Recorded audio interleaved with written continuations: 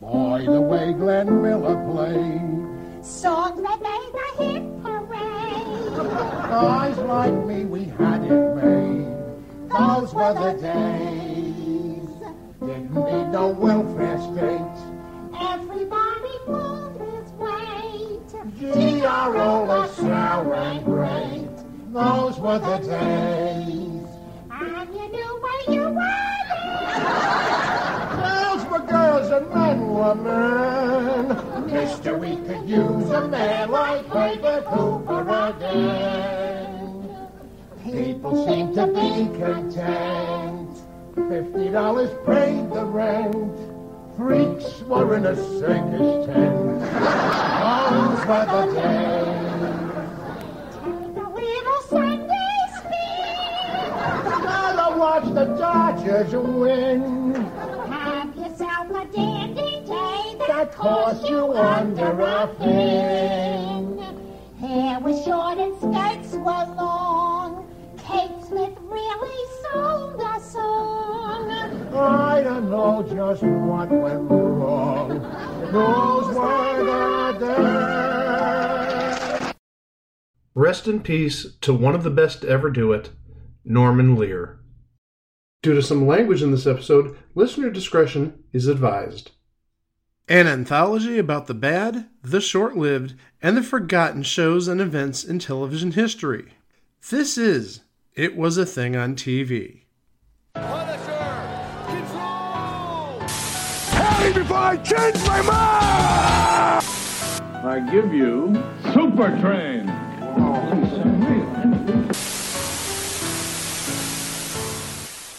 Episode 435, submission number 488. That's My Line. That's My Line aired on CBS from August 9th, 1980 to December of 1981 for an undetermined amount of episodes. Now, I should let you know in the chronology of the podcast, it is between the David Letterman show, which we covered back in episode 68, and To Tell the Truth, Edie, which we covered back in episode 139. David Letterman show premiered on June 23rd of 1980. To Tell the Truth, Edie premiered on September 8th, 1980, and this premiered in August of 1980. And unfortunately, I cannot tell you how many crock blocks this episode lasts because, per the extent of our research, there are at least 2 episodes that exist, but we can't find listings for all the other ones. Well, we can just determine, hey, it lasted a year and a half. It probably lasted at least 1 crock block. All right, Johnny, let's hear it. Oh, I can go now? Yes. Oh, all right. Wait, you're just going to play a recording, right? Yes. Yes. From Television City in Hollywood, the offbeat, fascinating, and funny ways America makes a living on That's My Line. This man has only a 4th grade education, yet he has taken an old car, a bicycle pump, and baby buggy, and built his own airplane. He's a wacky inventor. That's his line. This man is banned from almost every casino in Vegas because he's won over $1 million at blackjack. Tonight, he'll risk $25,000 of his own money in a high-stakes blackjack game. He's a professional gambler. That's his line. This man is teaching these students how to throw punches, fall off horses, and leap off buildings. Tonight, he'll give our own Kerry Millerick a crash course in how to be a stuntman. He's a Hollywood stunt school instructor.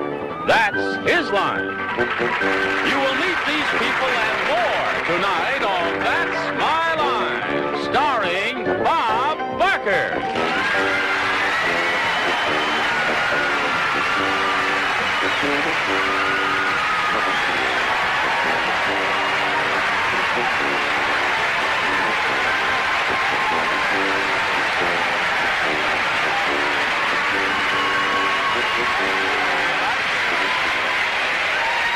Thank you and good evening.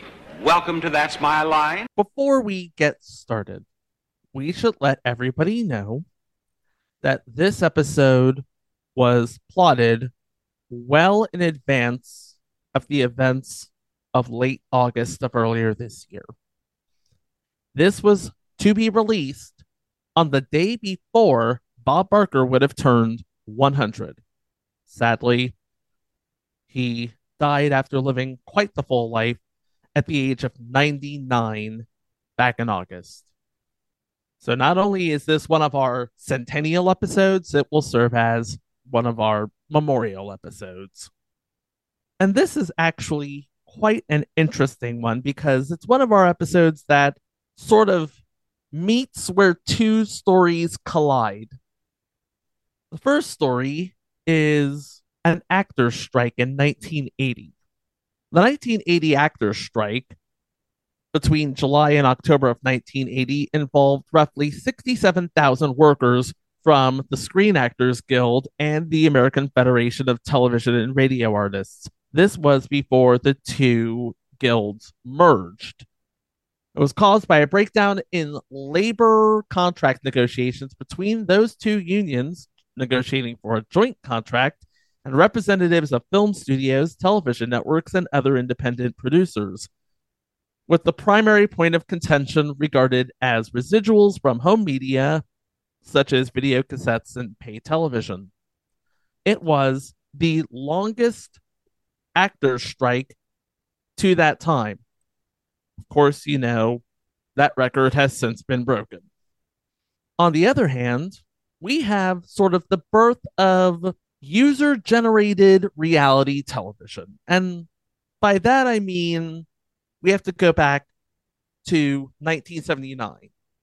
Before we talk about the show we're talking about today, we have to talk about that show. And that show happens to be a show that was centered around real people.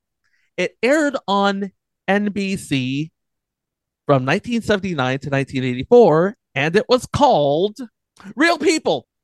But also on ABC, you had a show of people doing incredible things that were so absolutely incredible. It was so amazing. And that show, of course, was called That's Incredible. They weren't necessarily new ideas, these two shows.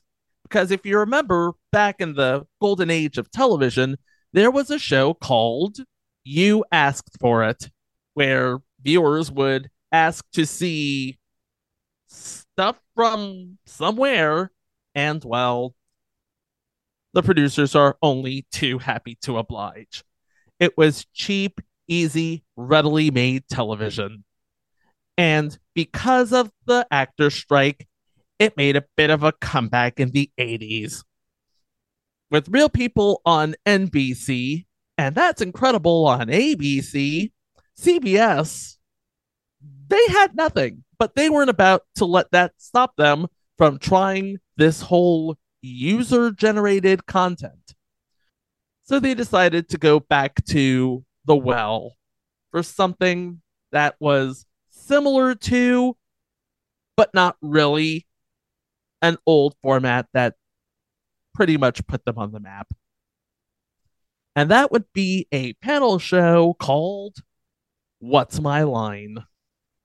The brainchild of Mark Goodson, Bill Todman, and Gil Bates, What's My Line originally ran from 1950 to 1967, which used celebrity panelists to question contestants on what their odd line of work is. The majority of the contestants were general public. However, there was one weekly celebrity mystery guest for which the panelists were blindfolded. That formula landed the show on many a list of the longest running primetime network television game shows and one of the longest running television formats in all of television history. So, CBS decided to team up with the creative forces of Mark Goodson, Bill Todman, and of course, Mark's son, Jonathan, who would be pretty much overseeing the Goodson Todman empire at this time, to bring the show back. with a few changes. First of all, no panel. Second of all, no game. Third of all, no celebrities. And fourth of all, we need to change the title. And so they came up with That's My Line.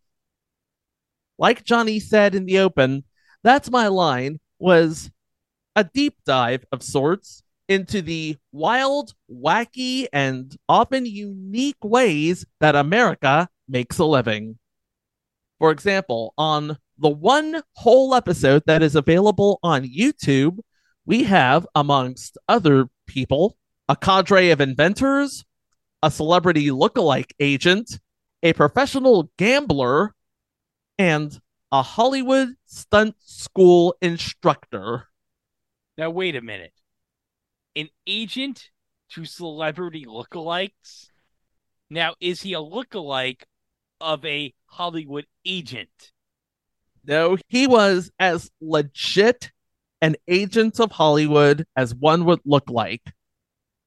Who would be like the most famous Hollywood agent in 1980? Was Mike Ovitz an agent back in 1980? Probably, but then again, I've never seen what he looks like. You didn't see him in like the Late Shift when he was like played by like what's his face? Treat Williams? I don't remember that far back. It's been a while since I've seen that movie. Okay, Mike Ovitz was working at CAA back in the mid-70s. There you go. Yeah. So he was indeed working. We have the format in place. That's incredible. Real people, they set the standard. We'll get to all of this weird stuff in a moment because I did my research. You helped. Mike is helping. But for this sort of show, you need somebody dynamic, who can work on the fly, who's energetic, who has great stage presence, and because this is a summer replacement show, it would help immensely if he's already on the team.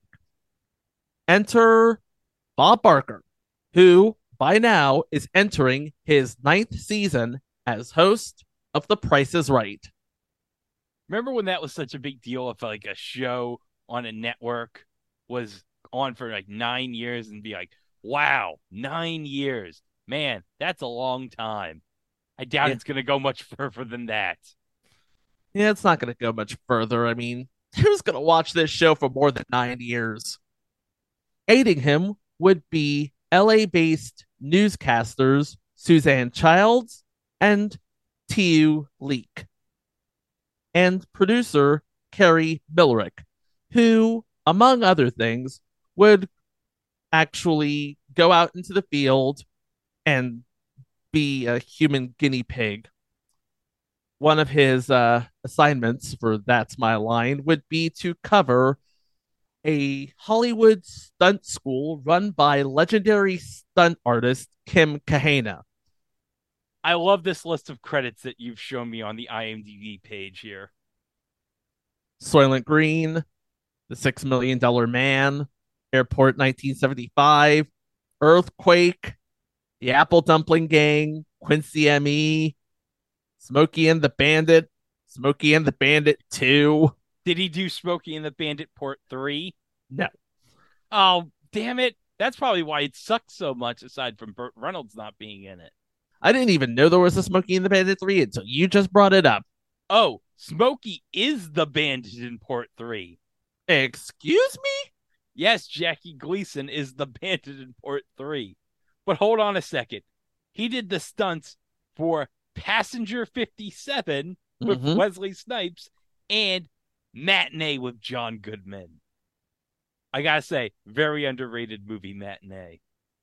And also, and this is where I would remember him, he was the stunt director and stunt coordinator for Nickelodeon Guts. Do you have it? Good. Ooh. Okay, so let's note, we didn't have Mike here for the beginning of the show. Technical difficulties, people. But Mike, you're back here. So you have information about how the show came about? Well, I have capsules for what was on each show. Not necessarily how it came about, from what I've seen and read, it came about because basically the other two networks outside of ABC wanted something like That's Incredible.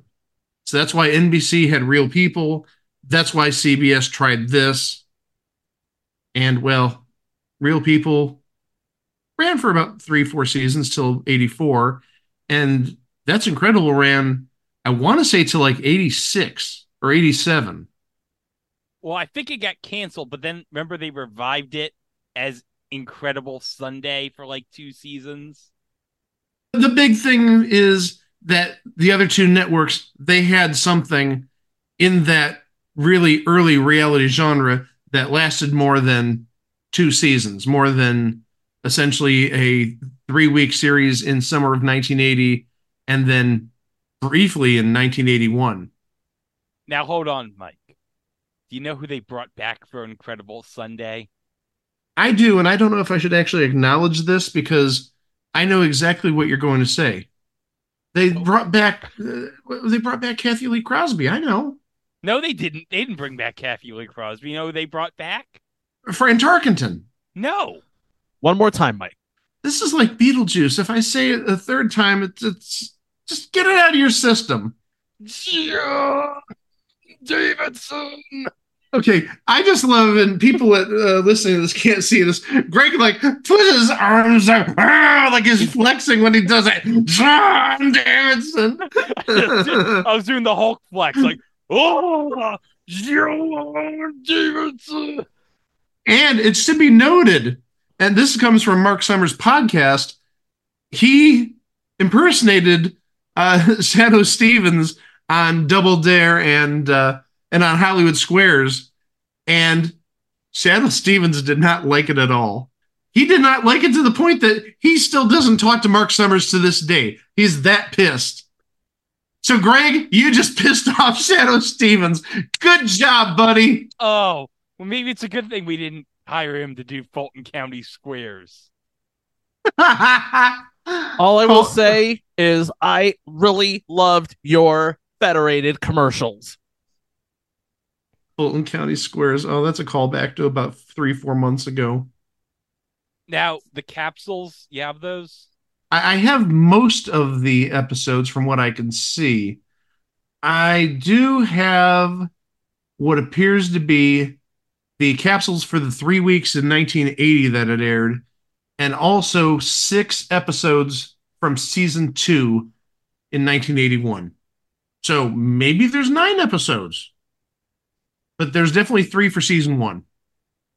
The first episode aired on, well, you guys know, you said the premiere date, right? August 11th, 1980. Well, it says August 9th on Wiki.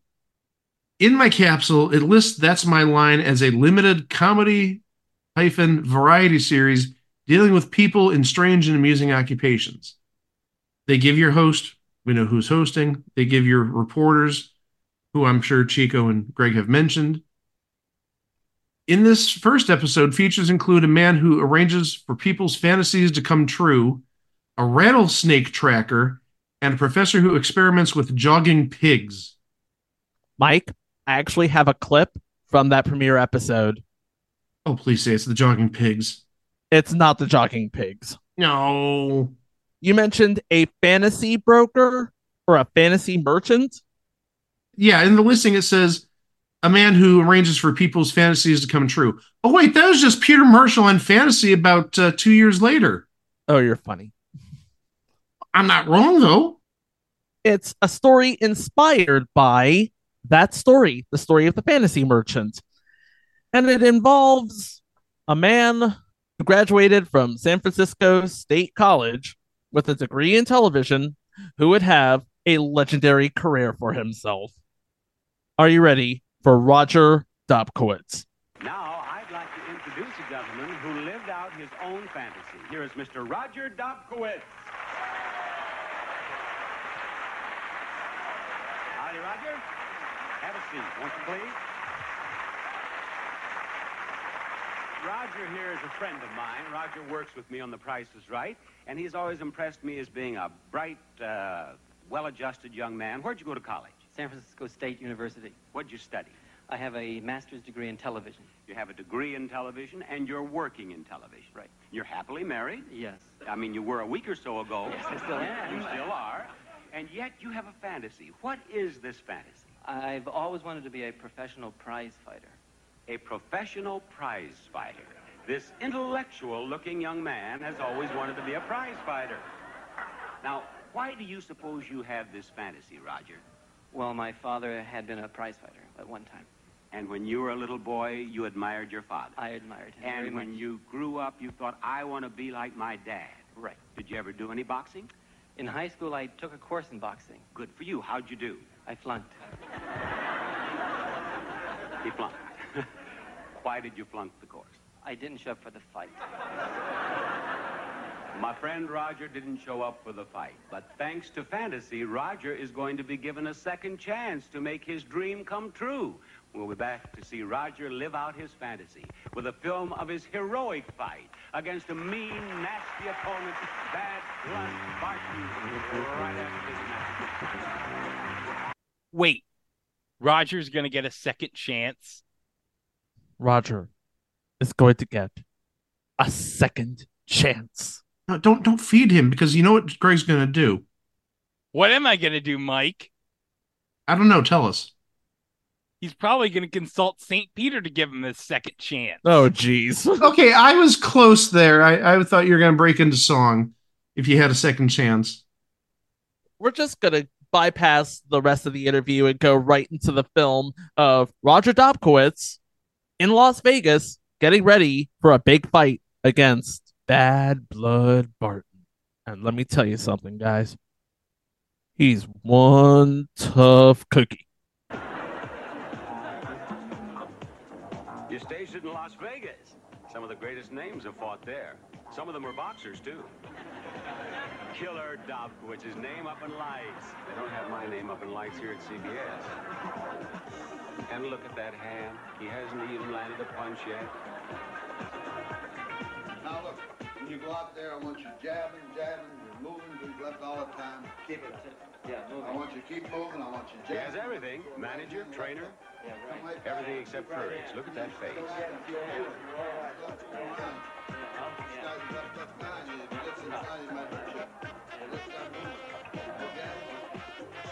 Ooh, look at that opponent. Man, he's bigger than Roger.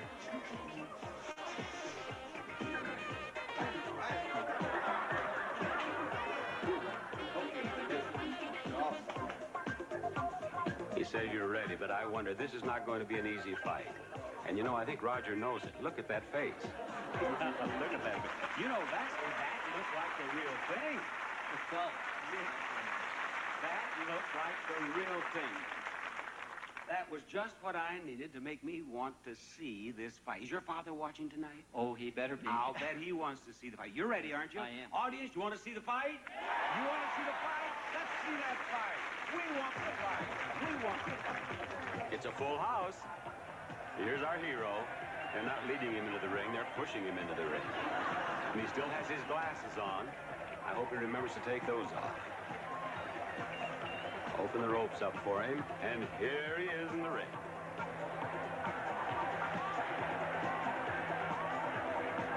Over in his corner, ring announcer. This is your main event. Introducing the challenger, wearing black trunks, weighing in at 195 pounds, the menace from Massachusetts, Bad Blood Barton. 195 pounds, that's a lot of bad blood.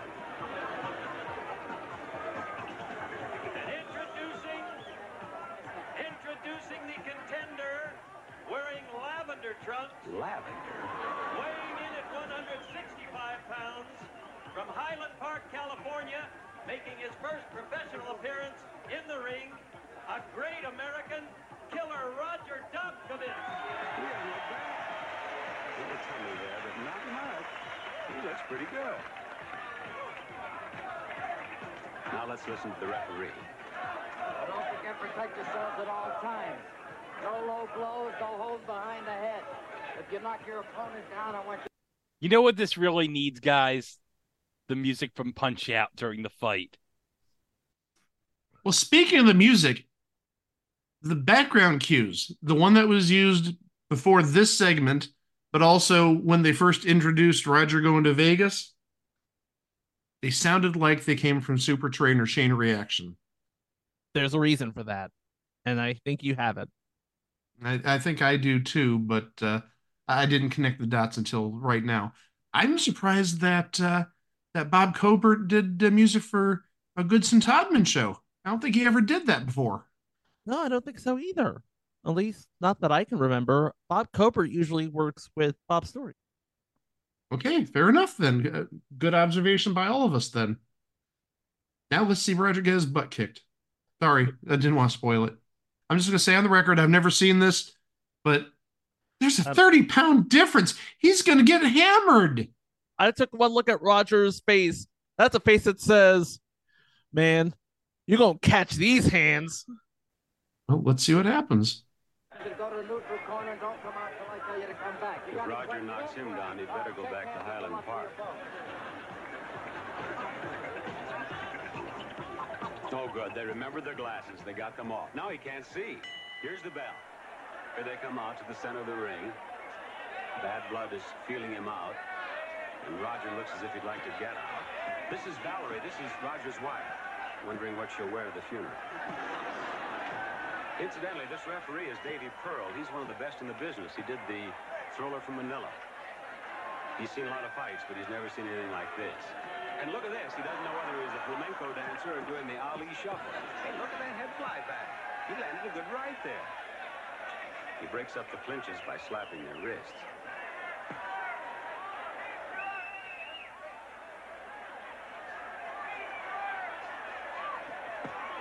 There's another couple lefts.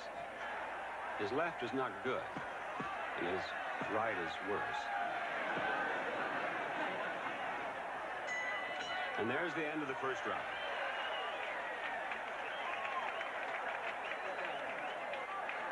Now let's see if we can hear what they tell Roger. Get in there.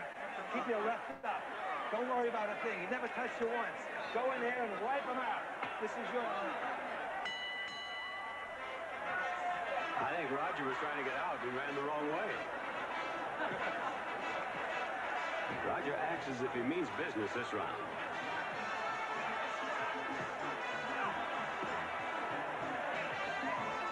Davy Pearl breaks him up.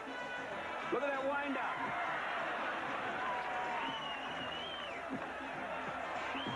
He's down. Bad Blood is down. He's trying to get out. Davy Pearl is counting over him. He can't make it, can he? He's out. Roger wins.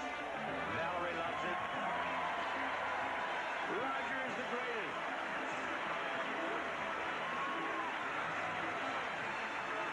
Is it just me, or did Roger Dobkowitz look like a real-life version of Glass Joe in the ring? Yeah.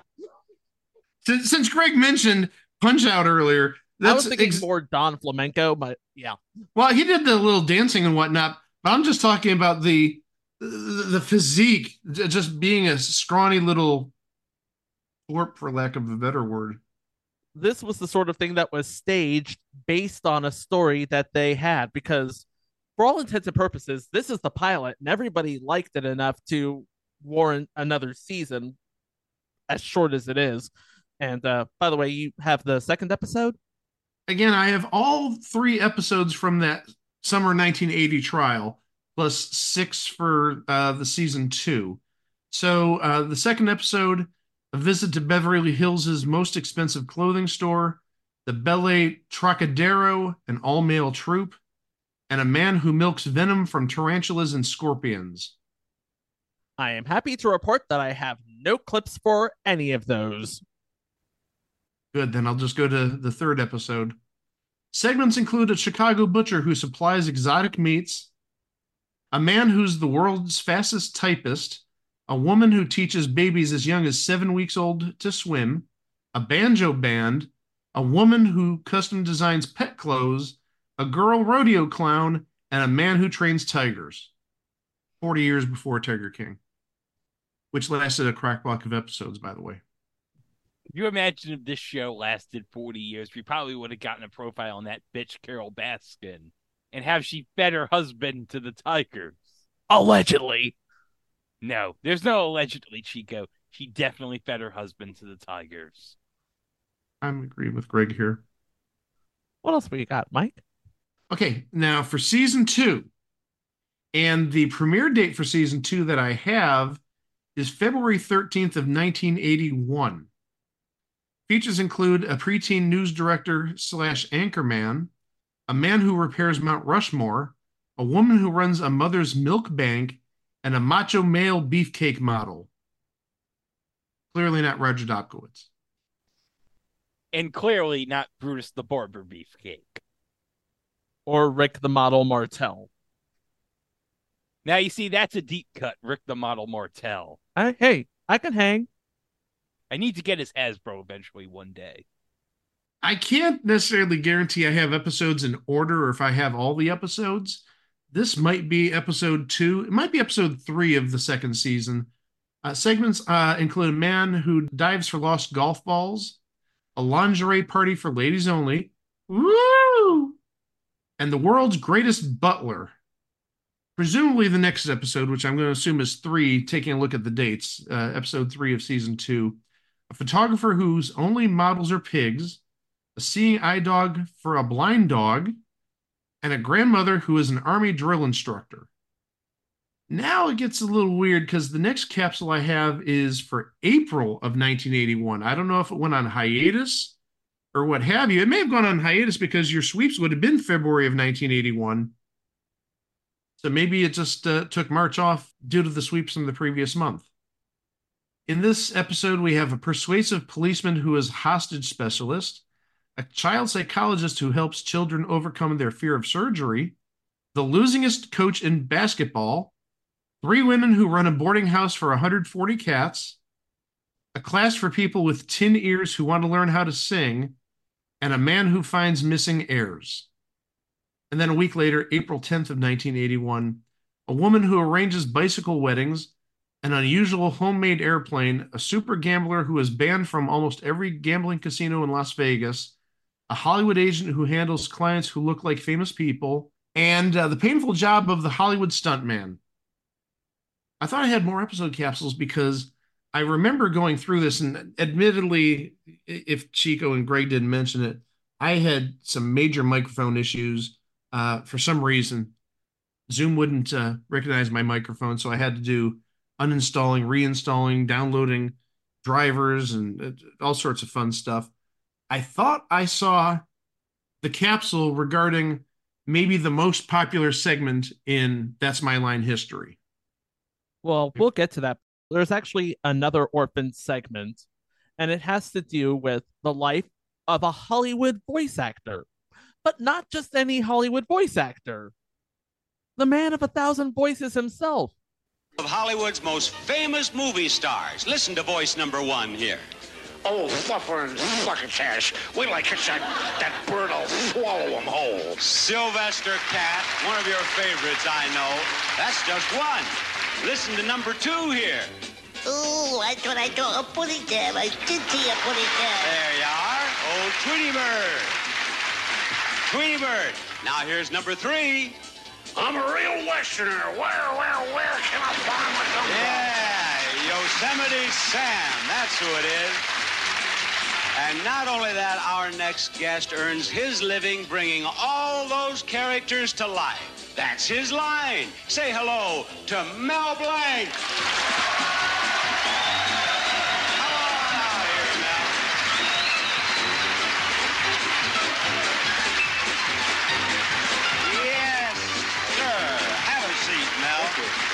Such a pleasure to see you again. Always a pleasure to see you.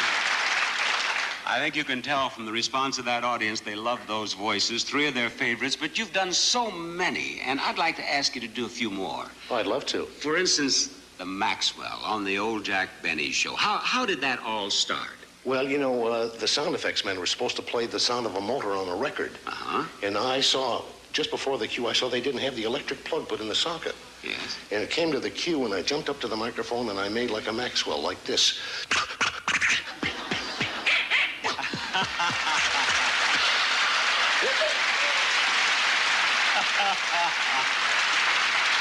of America's favorite automobiles of all time. And the parrot, Jack Benny's parrot. Oh, his parrot couldn't come in on cue. So he asked me if I could do it. I said,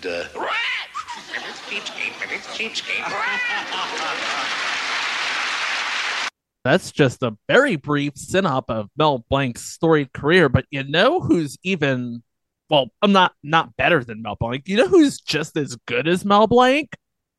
Don't say Michael Winslow. He's not. So who's as good as Mel Blanc? You can't just like dangle the carrot in front of us. Well, let's go to the audience because he's actually sitting in the audience right now. Stand up here, please. Now, for him, how about Bugs Bunny? Me. What's up, Doc? Me. What's up, Doc? That's good. That's really good. Yeah. Mel, I think I have a hot one here. Sounds good. It does. How about a little Daffy Duck? Why, certainly, you are despicable. Suffering succotash. Certainly I can sound like Daffy Duck. You're despicable. Why, that's marvelous. I have the man right here. I have the man. What's your name? Noel Blanc. Noel Blanc, Mel's son. Come on, let's join your dad up there, Noel. Noel has been working on this a spell, we can tell. He does them beautifully, Mel. He really does them well. How long have you been working with him? Oh, he used to come to me when I was a kid, when he was a kid. Don't make me that old. Now, wait a minute. I liked your first story better, Mel. And I'd be fixing, we have an antique watch collection between us. Yes. And I'd be fixing one of my antique watches, and I'd say, "Say, this thing certainly is old, don't you think so?" And I say, yes, it's a mainspring, isn't it? And I'd say it's the wettest story I've heard since I came out here tonight. Go ahead, I'm sorry. I said we got a lot of rusty watches with it. I bet you did. I'll bet you did. How old were you when you first started doing voices? Oh, about 4 years old. I'd bring a Bugs Bunny comic book in and sit on his knee, and he would read them to me in the different voices. I'd try to copy them. Sure. Has he mastered them all? Yes, he's done almost everything except Yosemite Sam is a little gravelly on his voice. Yosemite Sam is real down here, real tough. Every time I try that, my vocal cords end up on the wall somewhere. You know, but it's interesting because he can do that so well and for so long a time. Didn't you have, I think you had your voice box x-rayed once. Right. He had his voice box x-rayed, and the doctor told him that his vocal cords were as strong as the great Caruso, that he had only seen another pair of vocal cords like Mel's. Of course, I can't sing like Caruso, but... I already had a spot planned for next week. Have him back. Well, this has just been a marvelous visit. I want to thank you for all of the happiness you've brought us, Mel, and Noel will be watching for you in the future. But before you go, do you two have any final words for us? Yes. That's all, folks.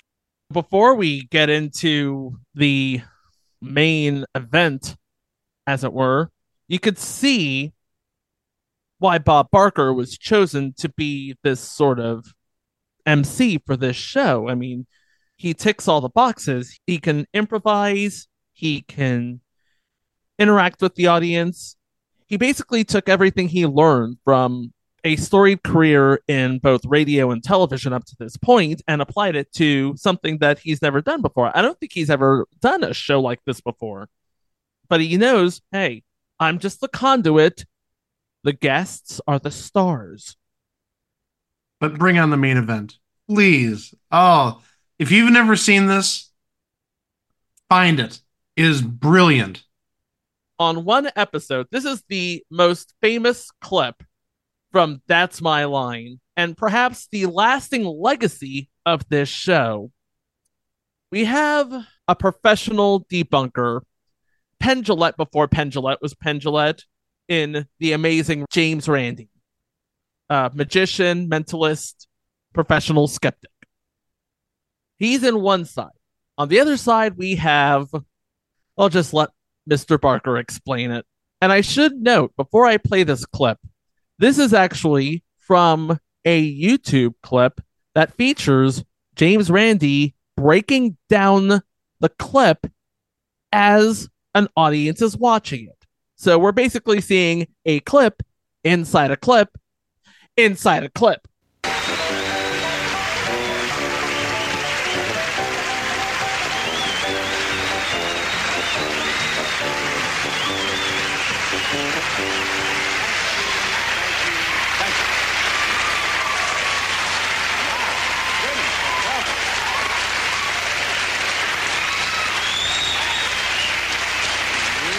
Welcome to That's My Line. Tonight on this stage, you are going to meet a man who claims he can move physical objects using only the powers of his mind. Line featured the world-famous magician, the amazing Randy. Well, we invited him back tonight for a very special reason. Here he is, the amazing Randy.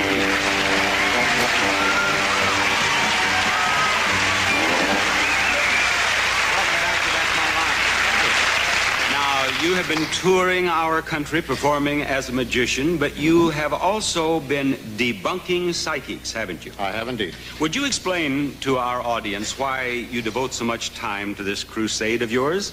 Well, I'll tell you, Bob, I feel it's a very serious matter to be particularly raising a younger generation who are being led to believe by some incompetent and not very bright, in some cases, magicians and scientists at the same time, that there are such things as psychic powers. I've looked for it for a long time now, and I have not found anything in 35 years. And I think that particularly a younger generation being told that these things are real will not be raised in such a way that they can deal with a rational, logical, real world. And you have offered $10,000 to anyone who can perform a psychic feat. I have indeed, and I carry the check with me. I hope you have the check with you tonight, because we have a young man who claims to be able to move objects with his mind. What I would like to have you do is to go backstage and watch carefully as I ask this young man to demonstrate his psychic powers. Very well, I will. Make yourself comfortable in front of a monitor. And now, ladies and gentlemen, I want you to meet a very interesting young man. He is only 21 years old. He's from Salt Lake City, and he's the founder of the Institute of Shaolin Kung Fu, and the subject of much controversy. Welcome, James Heydrich.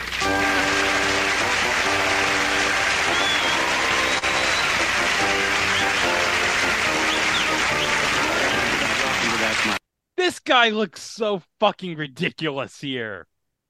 Obviously, we're dealing with a man who has a Dorothy Hamill haircut, who is wearing some very frilly silk pajamas, and he is the founder of an Institute of Shaolin Kung Fu in Salt Lake City. And he claims he can move things with his mind, like pencils and phone book pages? Wait a minute. That's two tricks. You know what that means? What's that? That means he has one more trick than that fucking fraud Uri Geller. I was waiting for that. Thank you. Oh, Craig, you played that perfectly. I was anticipating that for so long. But you probably want to see this guy in action, don't you? Just psychic powers. Very well. Here's a pencil, James. Show us.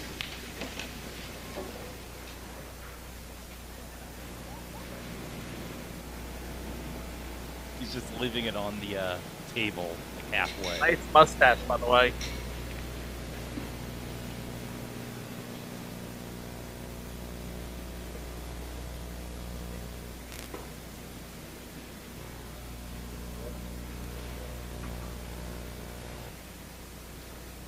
There's an inset close up of the pencil.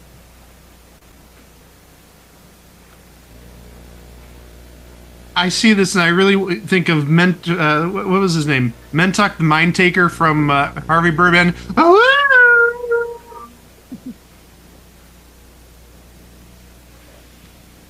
You guys talked about his hair. What about that mustache? Oh my gosh! It rotated. Now, let me just say, that is more impressive than bending a fucking spoon.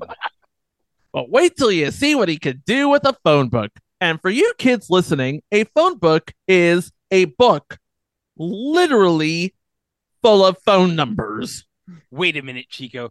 Are you telling me that there was a time before you could Google any number? Yes.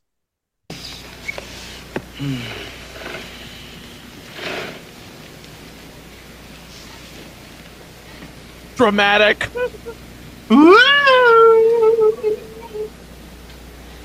I love his facials here. Yeah. Oh, I see he's on the plumbing pages. That's good to know.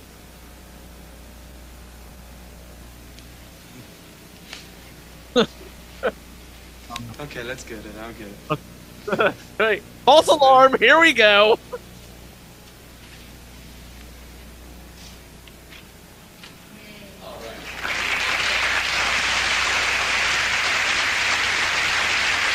He had a running start, and the force of his hand pushed the page. The air coming from his hand pushed the page. That's what I'm saying. I know I'm wrong, but that's what I'm going to stand by. We've seen him move a pencil. We've also seen him move a phone book page. So he could move things with his mind as long as they're incredibly lightweight. So he could probably move Roger Dobkowitz. You know what he can't move? A damn razor to shave off that fucking ugly mustache.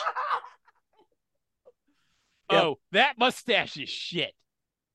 This clip features a breakdown from Randy himself.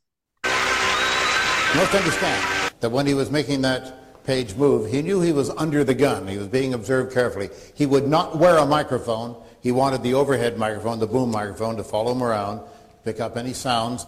With the microphone such as this around his neck, his gimmick might have been given away immediately. The point is, it took them about 25 minutes or so to get him to turn that page.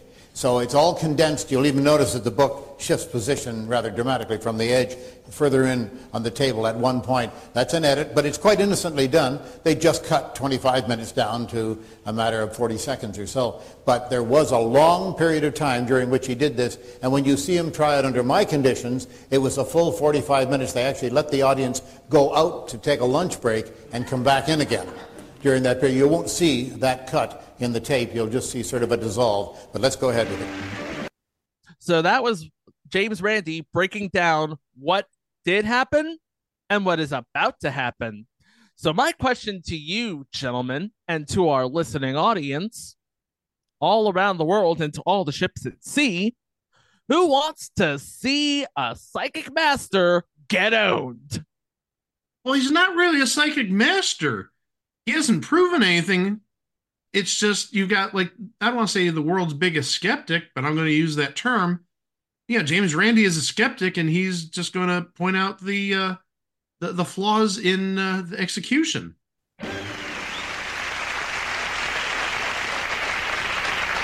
Once again, here is the man who claims to have psychic powers, James Heydrich.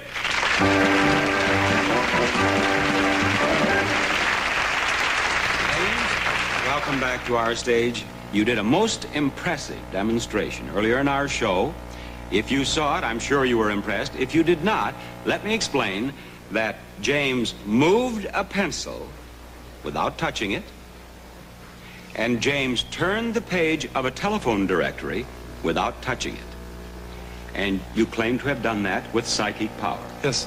Now, you're prepared to demonstrate your psychic powers again. You've warmed up. You're ready to go, are you, James? Mm-hmm. Very well. Let's welcome back a man who has made a name for himself as a master trickster and the author of Flim Flam, The Amazing Randy. Randy,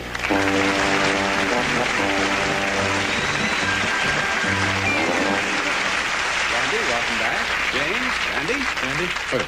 Now, you saw James' demonstration from backstage. Yes, I did. And do you accept that as a demonstration of psychic power, or do you believe that he used trickery?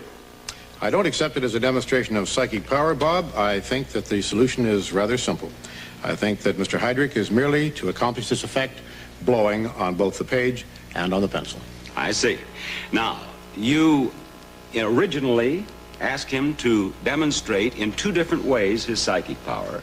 But as I understand it, you are now prepared to waive the demonstration with the pencil. Yes, and the reason is rather simple, because the pencil reacts to even the currents of the air conditioning in this studio. It will be very difficult to try to put controls on it in such a way that normal currents of air that are present all the time would not move the pencil. For example,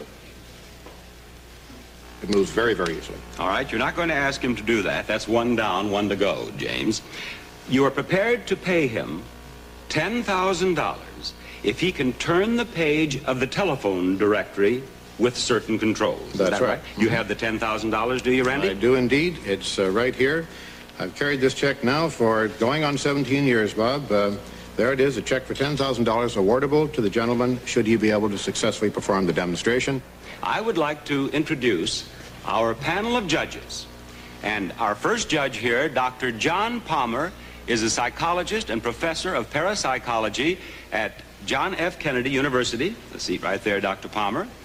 We have Dr. Stephen Drake, astronomer and expert on stellar evolution at UCLA.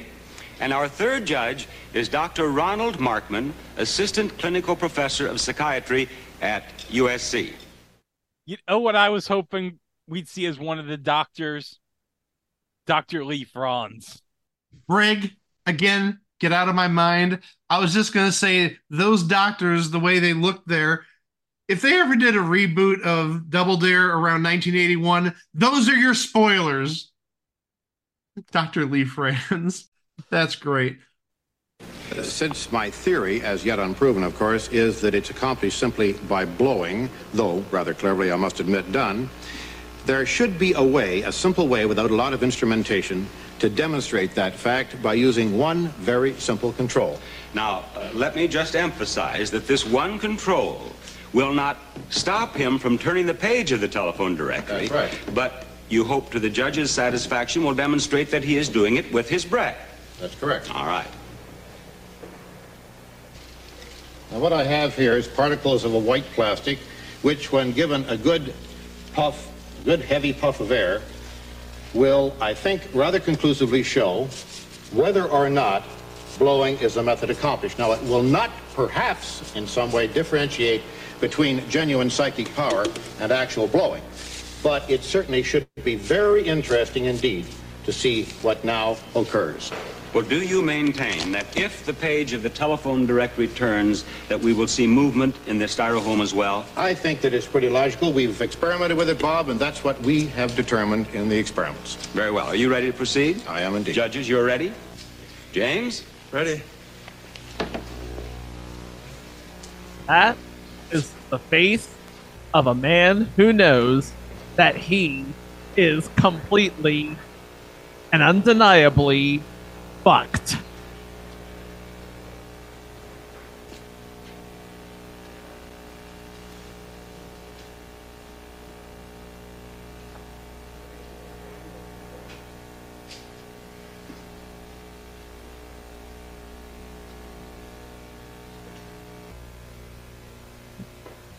Trying. He can't do the trick where he just gets up and then runs to the paper, because then next thing you know, his cover's blown. You can't do that. Now he's thinking to himself, how am I going to get out of this? You had another question? Mm-hmm. What is it? What would you like to ask? Okay. The styrofoam and the lights form electricity which pulls the page. Look.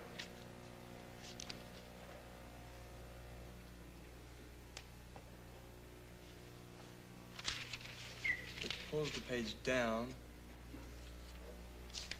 instead of freeing the pages. All right. And what would you like to ask us to ask Randy to allow you to do or for me to do? To either take something else, either lighter or something that is going to keep, that isn't going to form like static electricity. You mean put something else, some other material around here? Something that is not foam. Foam causes static electricity, and the light is what heats it up. All right, Randy, is there anything else that you can put around the telephone directory? I've heard the question, but the question is not valid because it's making an assumption which is not true. The foam does not in any way create static electricity, and Mr. Heydrich, in demonstrating that the pages were clinging together, didn't demonstrate it to my satisfaction. I think we could perhaps ask the judges for their opinion on that. I am not a scientist, so I'm not qualified to declare on it. Judges? Whatever static electricity exists in the styrofoam would not really affect the movement of the page or the clinging of the pages together, in my opinion. I would add that if this is in fact psychic functioning, I don't really see why that would make a difference. Very well. Randy, would you allow me to turn perhaps half dozen pages and then put them back? Oh, yes, you may do that, please. James, I'll just lift up 1, 2. Lift them in a bunch, if you would, Bob. Just take about a quarter of an inch of them. All right, there, like that? That's fine. Gently. Place them down gently so it doesn't disturb. Now he's turning to the attorney pages. Well, I thought you the other way? Yeah, the other way. That's what I thought you meant. Would that Sure. be helpful to you? The static is going to still be here because of the foam. See, that's Well, what I'm it is saying. the opinion of the judges that there is not enough static formed by the foam to be a problem.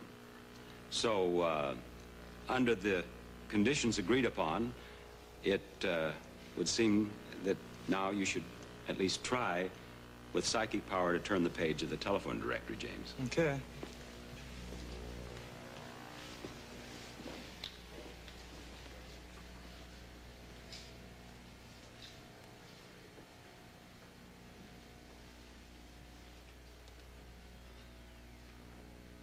Nope. Still boned.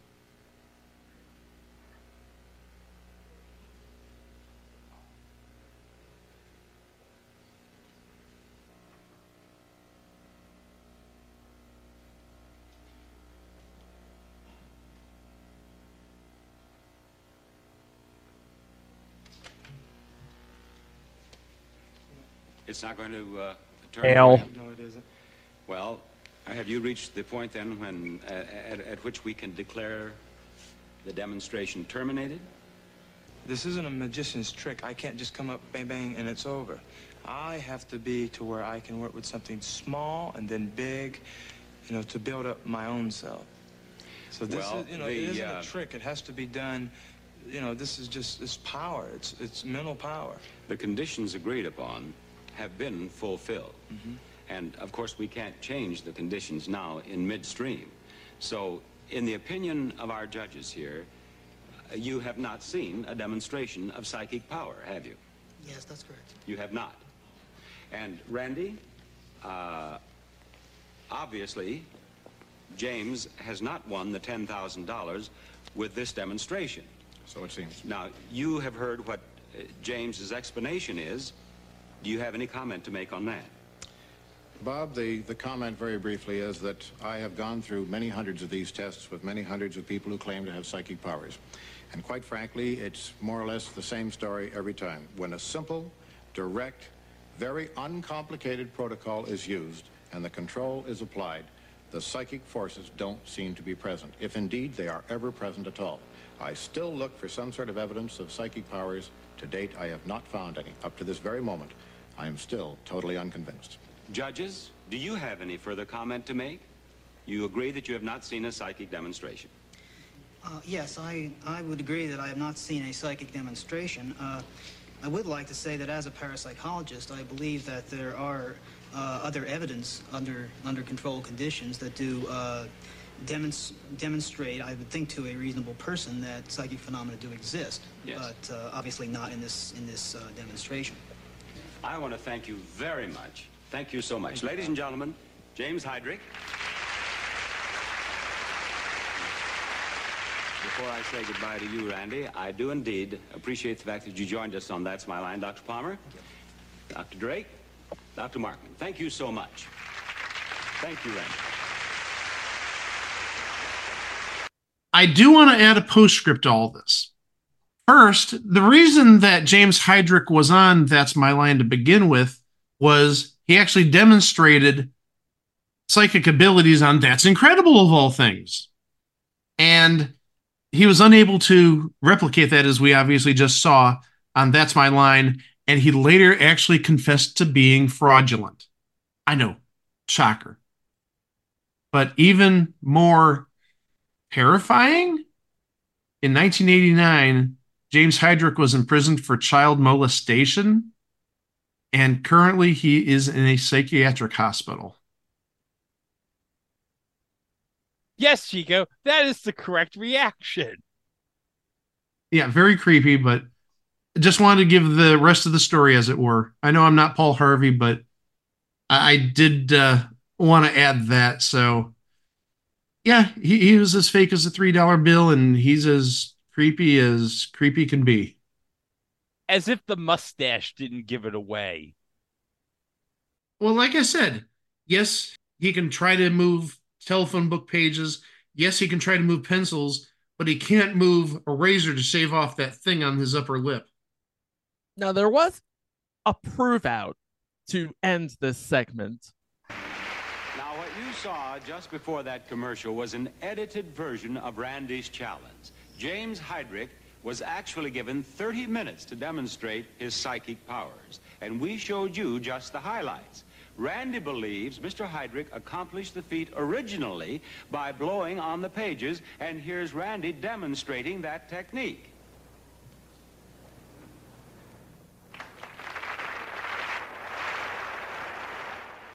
Those were just the many stories covered on this show. Obviously, people watched the first 3 episodes, otherwise they wouldn't have gone through the trouble of making the rest of the series. I've got ratings if you want to know them. I do want to know them. Now, I don't have ratings for those first 3 episodes, but I do have ratings for 1981. Specifically, to start the first week of February of 1981, out of 64 shows, it was 38th. So just slightly below the halfway point. Beating shows including Bosom Buddies, Barney Miller, 8 is Enough, Buck Rogers, The White Shadow, Charlie's Angels, Benson, Hill Street Blues. Beat a lot of good shows. But you'll see the ratings change, not for the better, in future weeks. The following week, it was 45th out of 66 shows. And then move a month further to the week of March 9th to the 15th of 81.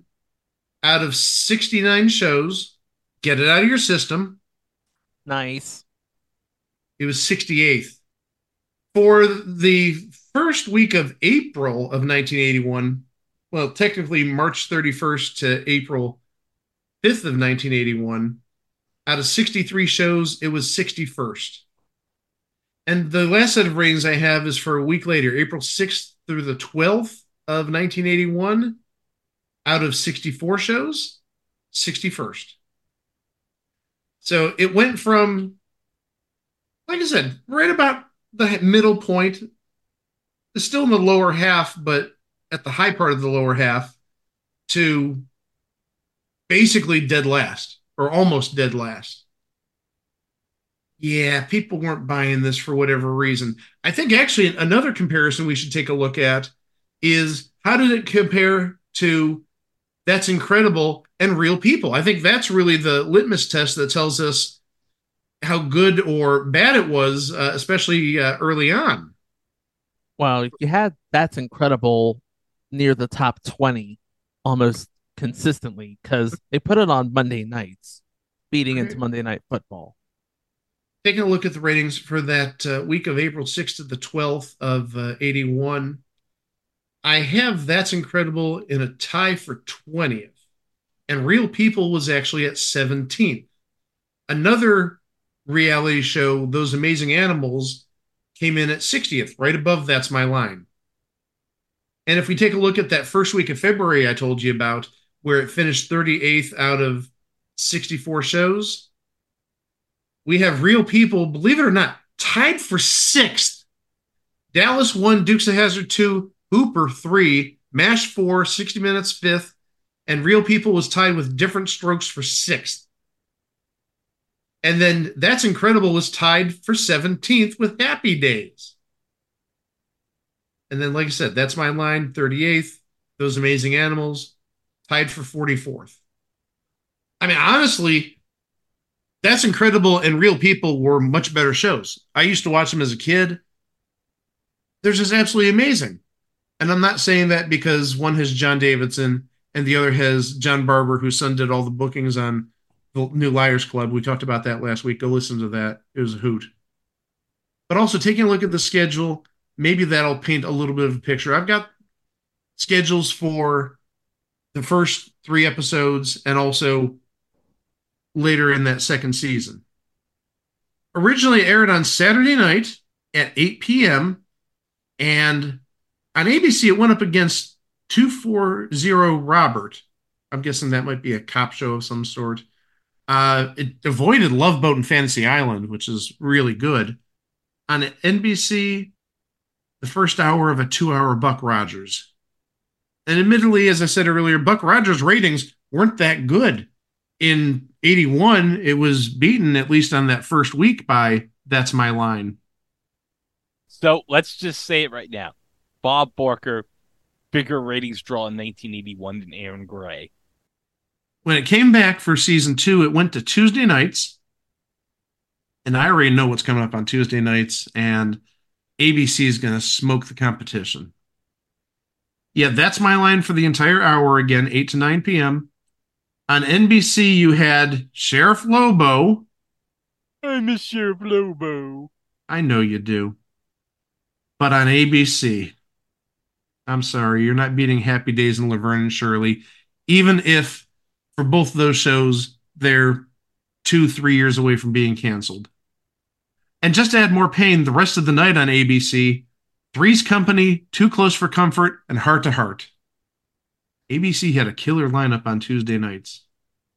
And then the last thing I have is actually a schedule for April of 1981. I don't have anything after April of 1981. And this is on a Saturday. So maybe it moved back to Saturdays after being trounced by all the shows on ABC on Tuesdays. I have it at 9 o'clock. And both of these are bad, but one of them is much worse in 1981 than the other. The not so bad one is Hill Street Blues.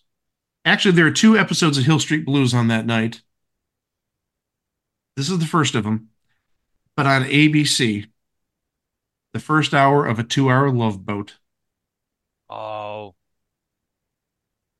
There's no recovery from that. And the thing is, its lead-in was not that bad. Well, in retrospect, the lead-in was not that bad, at least what started at the 8 p.m. hour. You had WKRP in Cincinnati, so this would have been the second to last season of WKRP. And then you had Flow.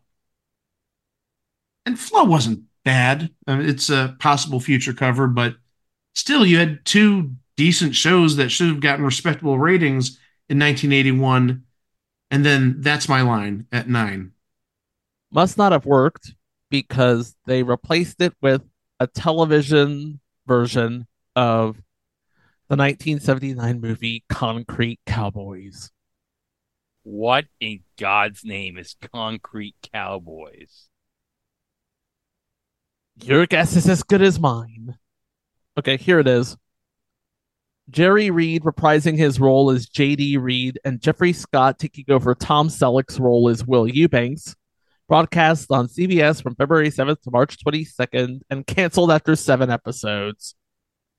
And all that's left of the show is 1 full episode on YouTube, bits and pieces of other episodes also on YouTube, but the rest of the series is considered lost. Now, I'm not going to say that.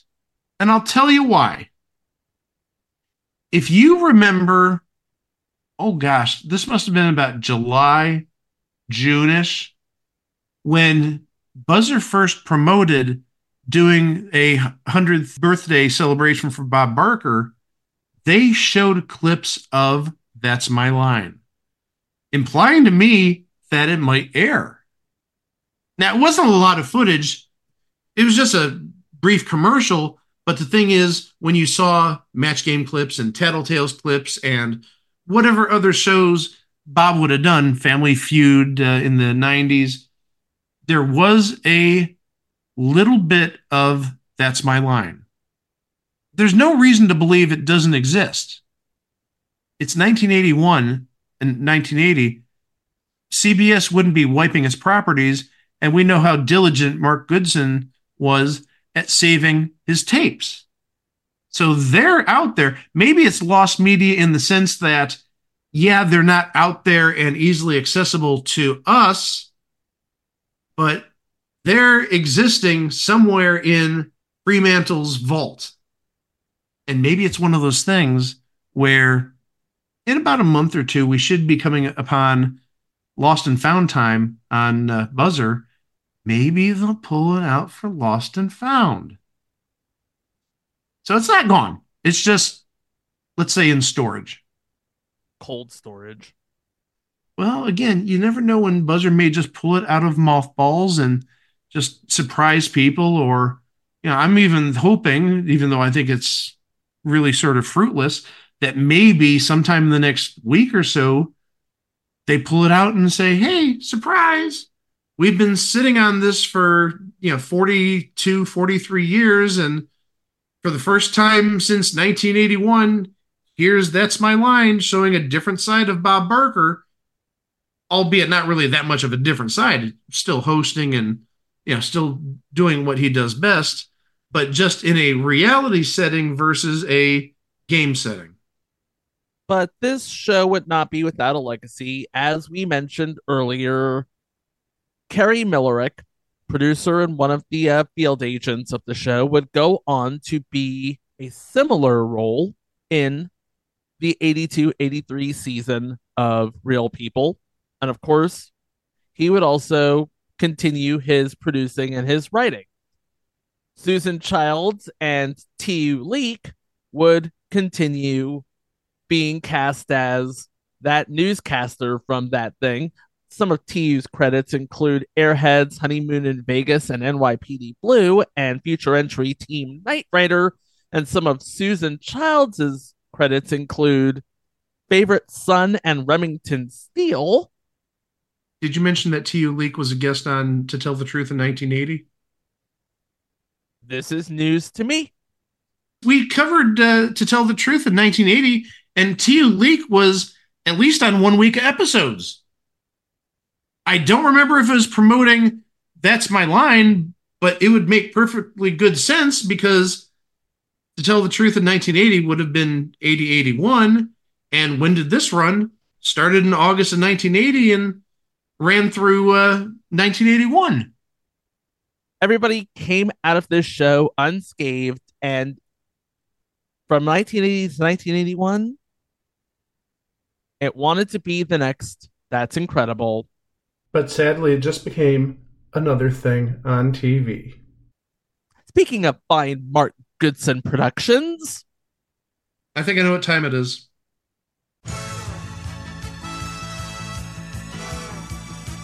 It's time for This Weekend Match Game. Hollywood Squares.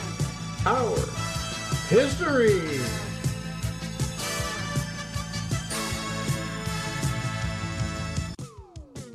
This week, we're up to week 7 of Match Game Hollywood Squares. 40 years ago, week 7 aired, December 12th to the 16th of 1983. Oh, coincidentally, December 12th, that Monday, would have been Bob Barker's 60th birthday. Doing simple math. And, oh, Greg, I have great news for you. Johnny Olson fills in this week as an announcer. Yeah, that's right. I substituted this week. Johnny, just please. That's not Greg. I said Greg. I didn't say Johnny. Jeez. Johnny, get off the stage, please. Go back into the corner, you old hoot ghost. So this week, we have a great lineup. Bill Rafferty. Speaking of real people, since we've been talking about real people being one of those newcomers to sort of challenge the That's Incredible throne.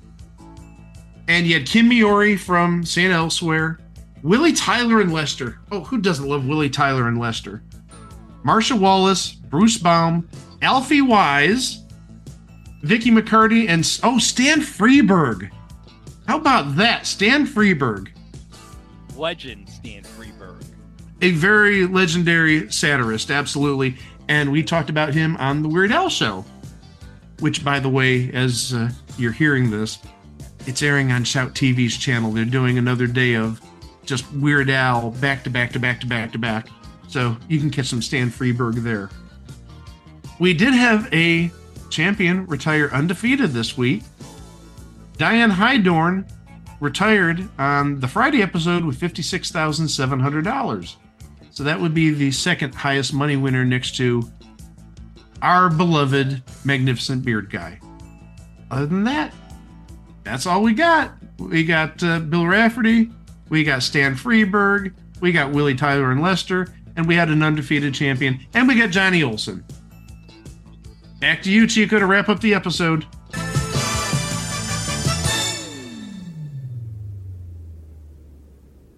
And that is going to do it for this episode. Remember, you can always go to our website over at itwasathingontv.com. You can listen to the episodes that preceded this one, and we're talking about all 434 of them.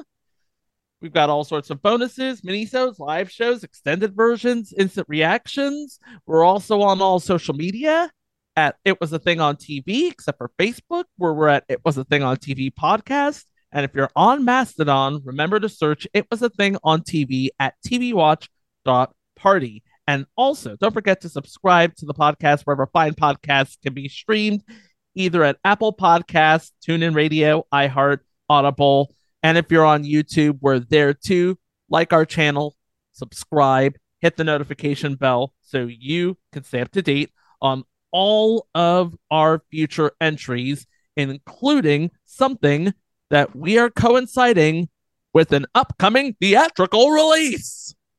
Oh, that's right, Chico. Coming up this weekend, we got Momoa of This Man. You really went there, didn't you? He took my line from last week. Greg, thief. All right, you might as well accuse me of plagiarism since each Bomber guy is doing that on YouTube this week. No, wait, hold on a second. I'm just noticing this for the first time. Are you wearing a Bowman t-shirt? Yes. Oh, that is cool. Old school Bowman logo from the 80s and early 90s. That's great. Okay, but again, we're taking away from what's coming up on the next episode. I'm just making an observation. But yeah, we mentioned last week that we're going to do 2 episodes about a certain theatrical release that's coming up in the very near future. I think you guys know what we're talking about. And what we're going to talk about is a pilot. Greg's seen it. I haven't. Chico hasn't. So who knows what we're going to get into? It's a pilot, so gosh knows it probably won't be all that good. But at least we're going to be talking about someone as equally as dreamy as Jason Momoa. You know what? Not inaccurate. Of course, that is next time right here on It Was a Thing on TV. That's Greg. That's Mike. I'm Chico. We're podcasters. That's our line. Roar us out, Greg. Wow. And now, for your halftime entertainment, please welcome the incomparable, the beautiful, the amazingly Randy. Dude, your dad's here. Thank you. Hey, you know, we live in a world of brutality and violence. And some people think there's no room for wonder anymore. Well, just for a moment, I want you to think one thing. Whatever you believe is real, is real.